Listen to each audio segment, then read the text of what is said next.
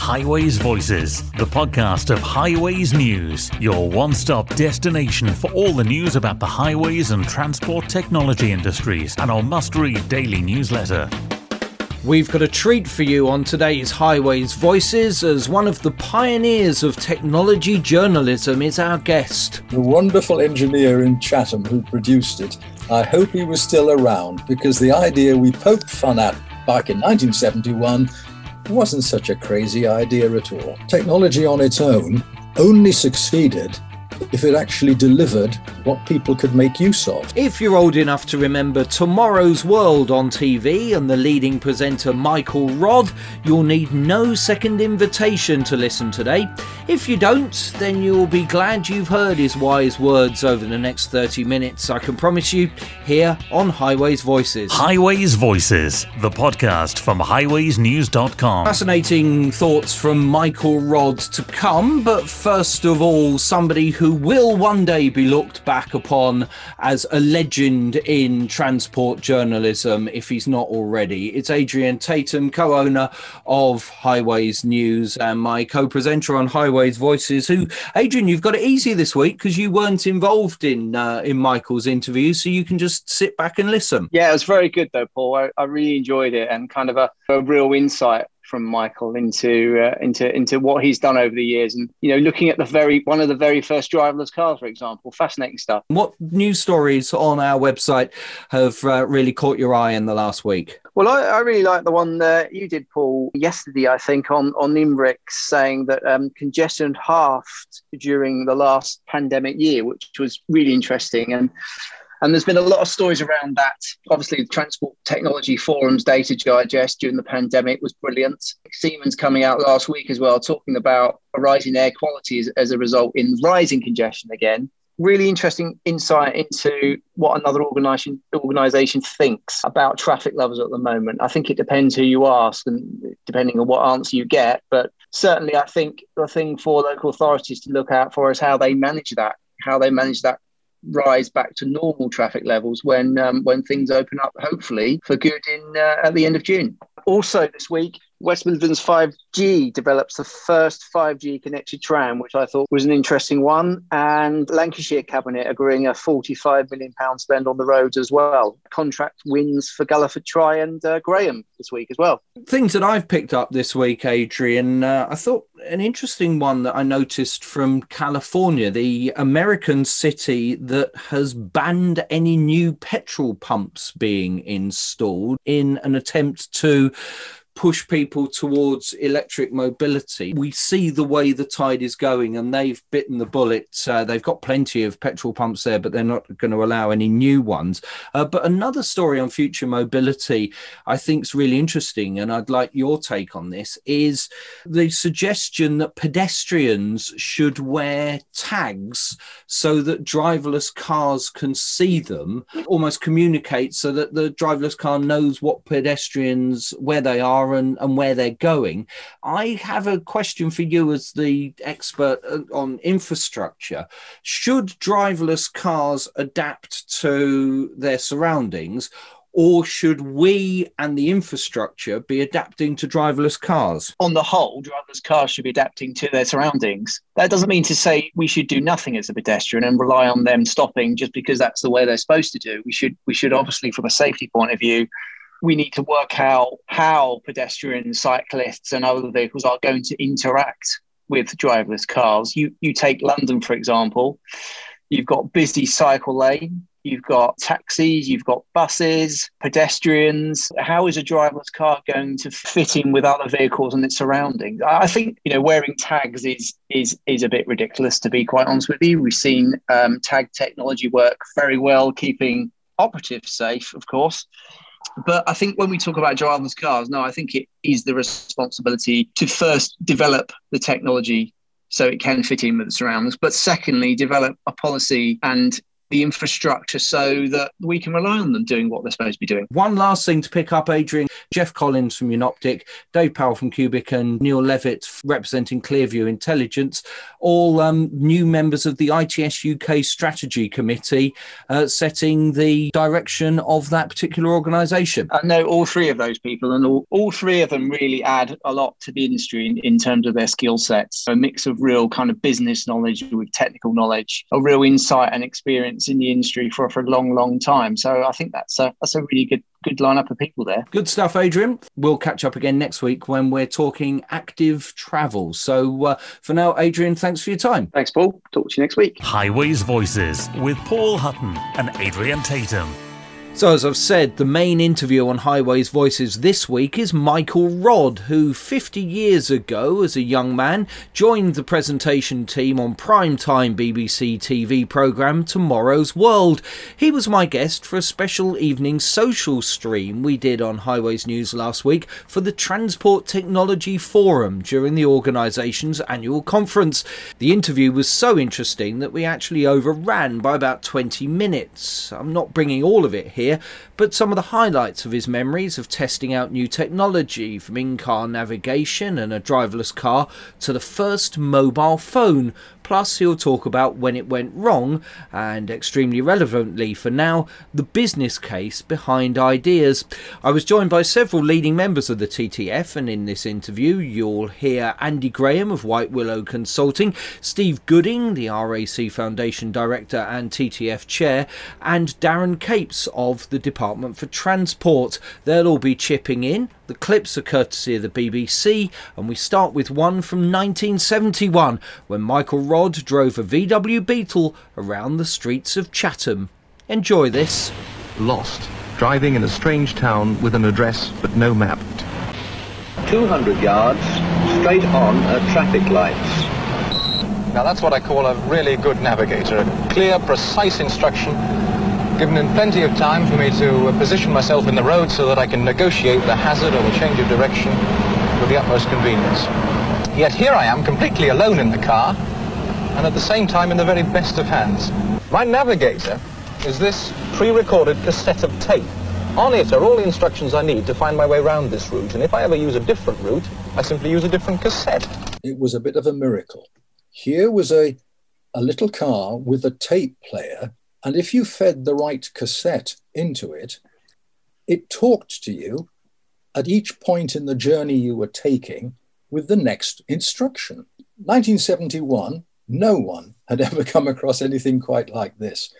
We're probably quite used to our navigator sitting in the passenger seat, shouting instructions and trying to read a map and complaining. But here was something crystal clear, 500 yards, turn right before the zebra crossing. It was unbelievable. How did it know when to play the appropriate instruction? Well, the genius who had produced it had created an electronic circuit which monitored how many times the wheel in the car went round before you reached the next road junction. He then devised an audio system that imparted a bleep on the cassette tape that instructed the little controlling circuit how many wheel turns there had to be before the next instruction was issued. So, tootling along, this little machine, without being obvious, of course, to the driver, was going 1, 2, 3, 4, 5, 6, 7, 8, 9, 10, pom, pom, beep, time for an instruction.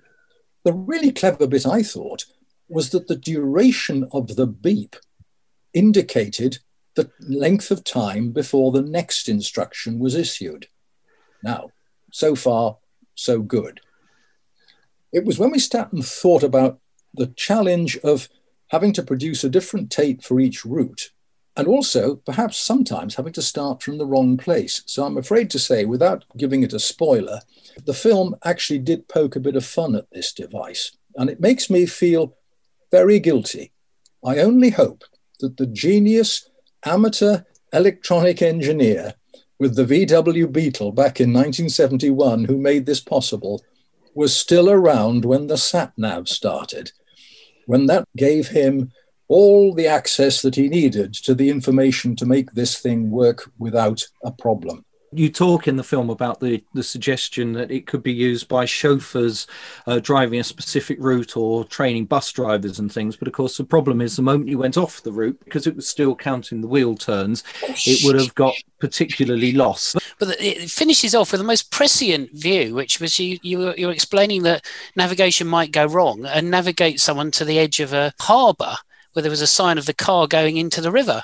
But that has happened in many, many occasions due to sat-nav. So again, Tomorrow's World was 30 years ahead of its time. Well, as I said, the wonderful engineer in Chatham who produced it, I hope he was still around, because the idea we poked fun at back in 1971 wasn't such a crazy idea at all. That was something that was way ahead of its time and never itself became commercially viable. Did any of the transport-related features that you did on Tomorrow's World actually become, in the incarnation that you showed, something that the travelling public started to use? Hard to say, because, of course, what we were demonstrating was often prototypes and evolutionary stuff. But we did do live in the studio one demonstration that went seriously wrong from my point of view, but turned out that actually was a real benefit to the guy who was developing it. This was a machine created for guards on railway trains who found miscreants and troublemakers who were travelling without a ticket.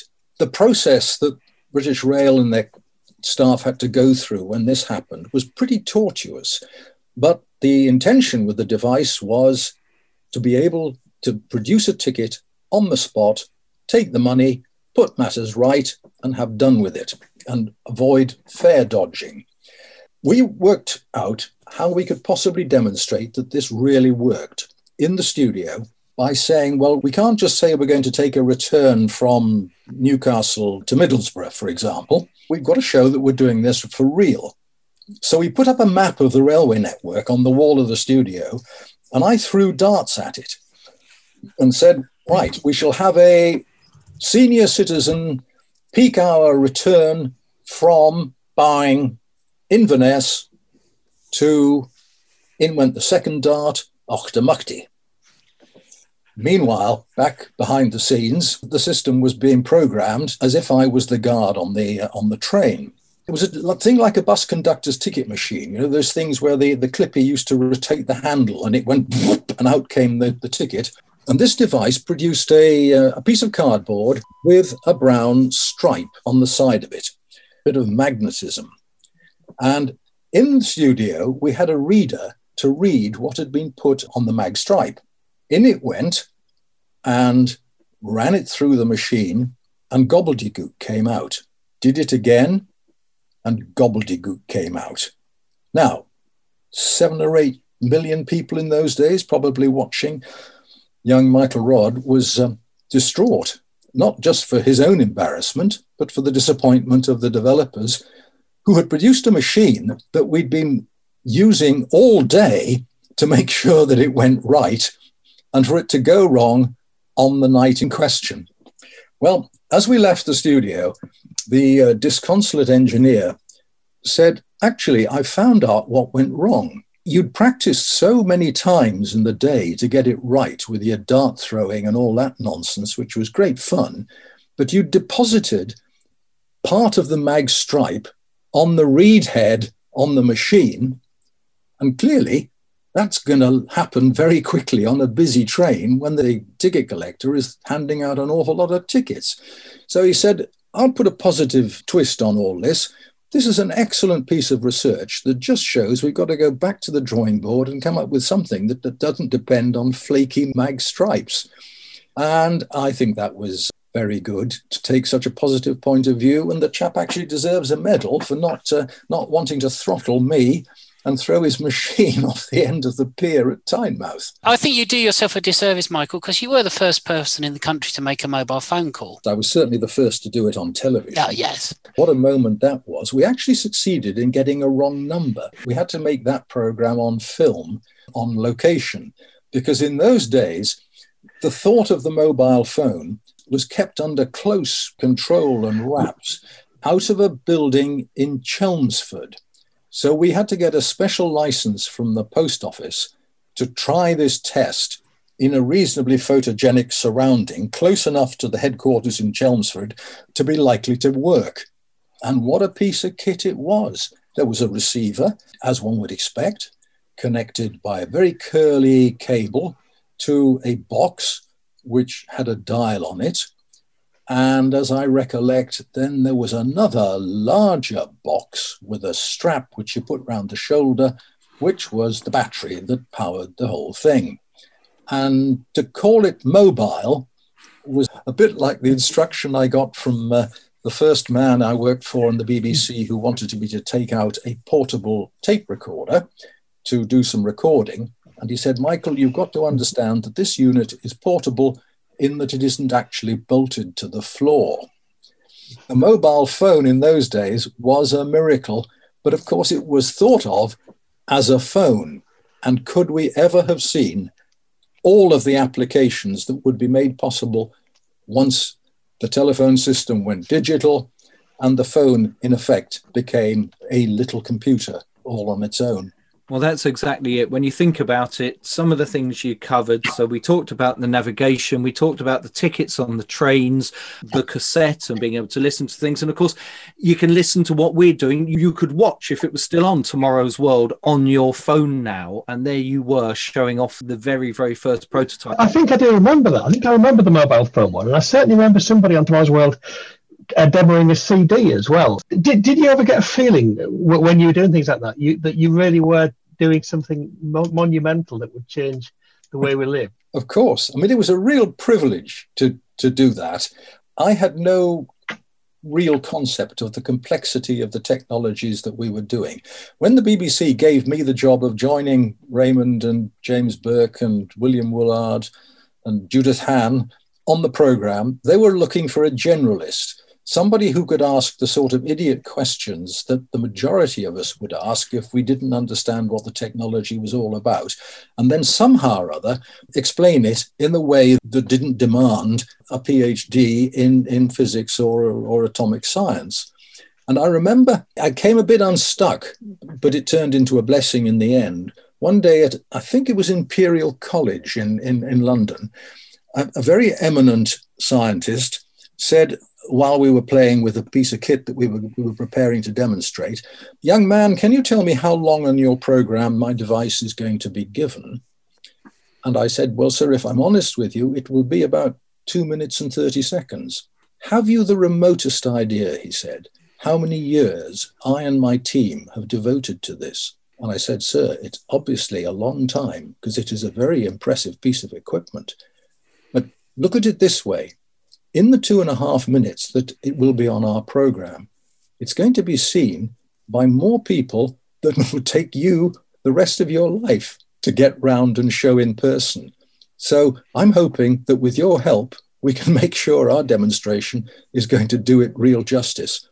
And you know, this great man effectively then sat me on his knee and took me through a crash course in what the story was all about. The technology was magnetic levitation. We managed to demonstrate up in the research department of British Rail in Derby, a longish length of track, longish about 750 yards, as I remember, where magnetic levitation really worked. Here was frictionless travel, not at a very high speed, but certainly one could see that there would be very little wear on the track or on the vehicle that was traveling along it. And this probably was going to be a major breakthrough for the transport industry.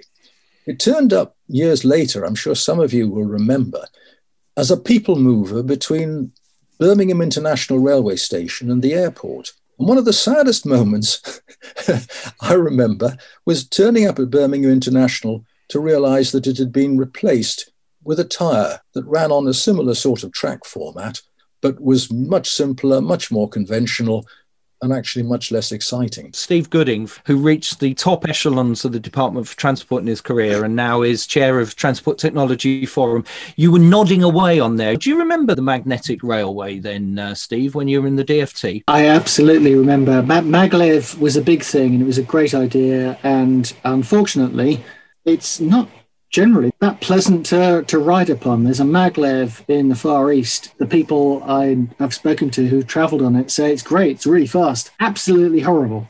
I'd rather go more slowly. Yes, I've ridden the Shanghai maglev. It is an amazing experience. Yes, it does bump along a bit, but you don't realise until the little digital dial, unless it's cheating completely, of course, tells you that you're doing 430 for about 8 minutes on a journey that otherwise would take a good 45. What was interesting on the day that we were able to do that, though, the parallel track, the down line was out of action. And when I inquired, I was told that it was usually the case that only one of the lines was operating. So a miracle, but not entirely without its shortcomings. Michael, let me just remind you of another of your Great Tomorrow's World moments. I've always had a sneaking desire to have a car with a chauffeur, but never did I believe that I'd end up with a car with no driver at all. This apparatus is capable of detecting electromagnetic fields, and here, in the area between the paving stones, it's picking up a complex pattern of signals. It's those signals which are the signals of the driverless car. For years now, the possibilities of driverless motor cars progressing down accident-free highways has been discussed and dreamed about. Indeed, some research organisations are now carrying out work on automatic guidance systems for buses. But it is perhaps ironic that Europe's first application of the driverless motor car is not part of an attempt to produce a new vehicle, simply to speed up the testing of the old sort. But as we know only too well on Tomorrow's World, the greatest inventions sometimes have the strangest beginnings. Brilliant. That took place, you did that filming, Michael, the day before Charles and Diana got married. So that timestamps just how long ago that one was. And as you alluded to at the end, that was actually so that they could test cars without vibrating the life out of the driver, that you had a driverless vehicle driving around a test track on a very bumpy test track to see how the car reacted. That's absolutely right. Yes, I was just thinking as I heard that, because I haven't heard that for years, Paul. It's obviously a technology that has seen the light of the day in automated factories and warehouses. One thing that obviously you couldn't spot on radio, but when you were saying about the magnetic strip in the road, you could see the car coming up behind you and you jumped out of the way a second or two before it would have run you over. How did you time that? That was very silly. Alpha male bravado, and I deserved not to get away with it. No, totally irresponsible. In the television industry's great defense, no director would allow that sort of thing. These days, absolutely outrageous behavior. But it was an amazing day. The thing that I remember was that this was a car absolutely crammed with large computer-type cabinets. Every spare space in, I think it was a Peugeot 404, was full of kit. Some of it, of course, would be the test analysis systems that the manufacturers wanted to record and examine. But an awful lot of it must have been the technology that kept the thing on the road.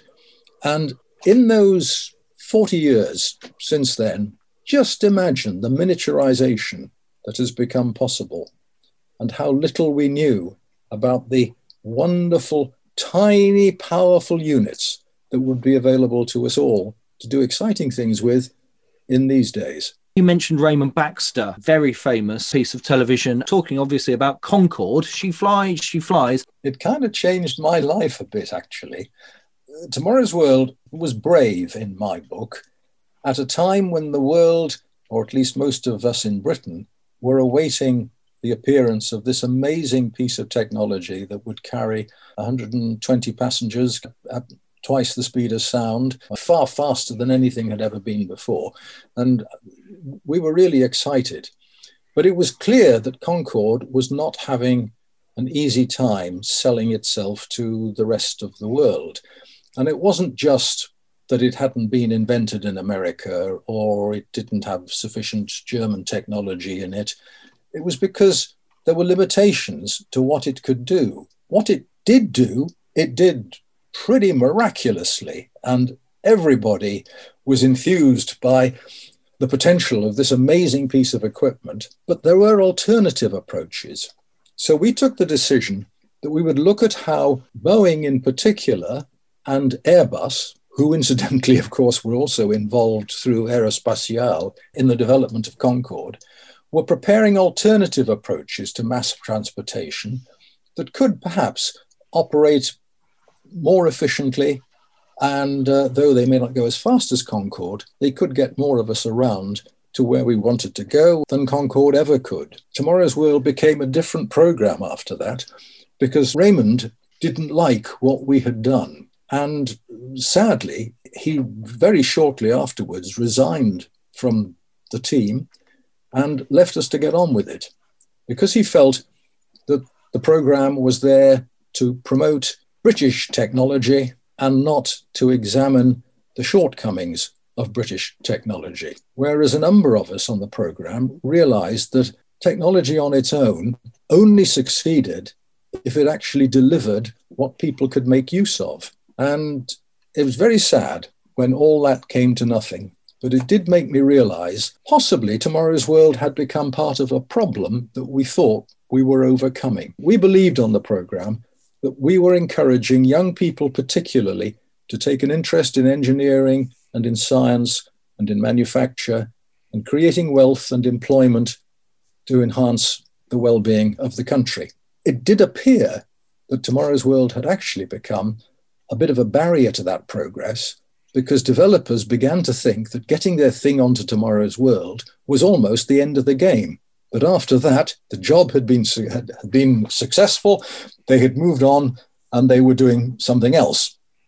In other words, it was not encouraging people to actually go through the whole process of market analysis, of working out whether something was interesting technically, certainly, but also was meeting a need that was sellable to the rest of the world. I want to almost play back what you just said to everyone who I know who develops a new piece of kit, and I say, well, what's the business case for this? What are the benefits? Why would people buy it, particularly if they're a local authority that doesn't have much resources, particularly if they're a driver of an older car, hasn't got much money? The example of Concorde is magnificent. The engineering there is magnificent. Concorde was an opportunity, an aspiration. I think all of us wanted to fly in Concorde, but knew that the chances of our ever being able to do that were very slim. When push comes to shove, I think we took the right approach in questioning whether there was, as Andy calls it, a real business case, or whether the project wasn't just something that engineers who worked on it would be incredibly proud of. It is human nature to establish silos of interest, particular things that you love and do well or have to do because that's how you earn a living. And the thought of moving on and actually collaborating with what somebody might see as the opposition is a serious constraint in almost everything we do. I'm reading George Dyson's book about Alan Turing and all of those who helped to develop the amazing machines that we're now dependent upon. And it is an interesting story in which the mathematicians didn't agree with the engineers didn't like the logisticians, and various departments that actually finally came together took years to do that because vested interests and particular prejudices were locked in to the way our minds work. And I do think in almost all areas of life, that is a major issue that if we're really going to move forward, we've got to take more seriously. Not only fascinating, but a thoroughly lovely bloke as well. We could have talked to him all night. That's Michael Rodd on Highways Voices, and we didn't even get to talk about a lot of things we wanted to, including his memories of anchoring the BBC's coverage of the first space shuttle mission. Well, we'll have to get him back again at some point. That's it for this week's Highways Voices. Hope you enjoyed it as much as I did putting it together. Adrian and I will be back next week, and we'll catch you then. Highways Voices. Join us again next week for more insights from those that matter in the industry.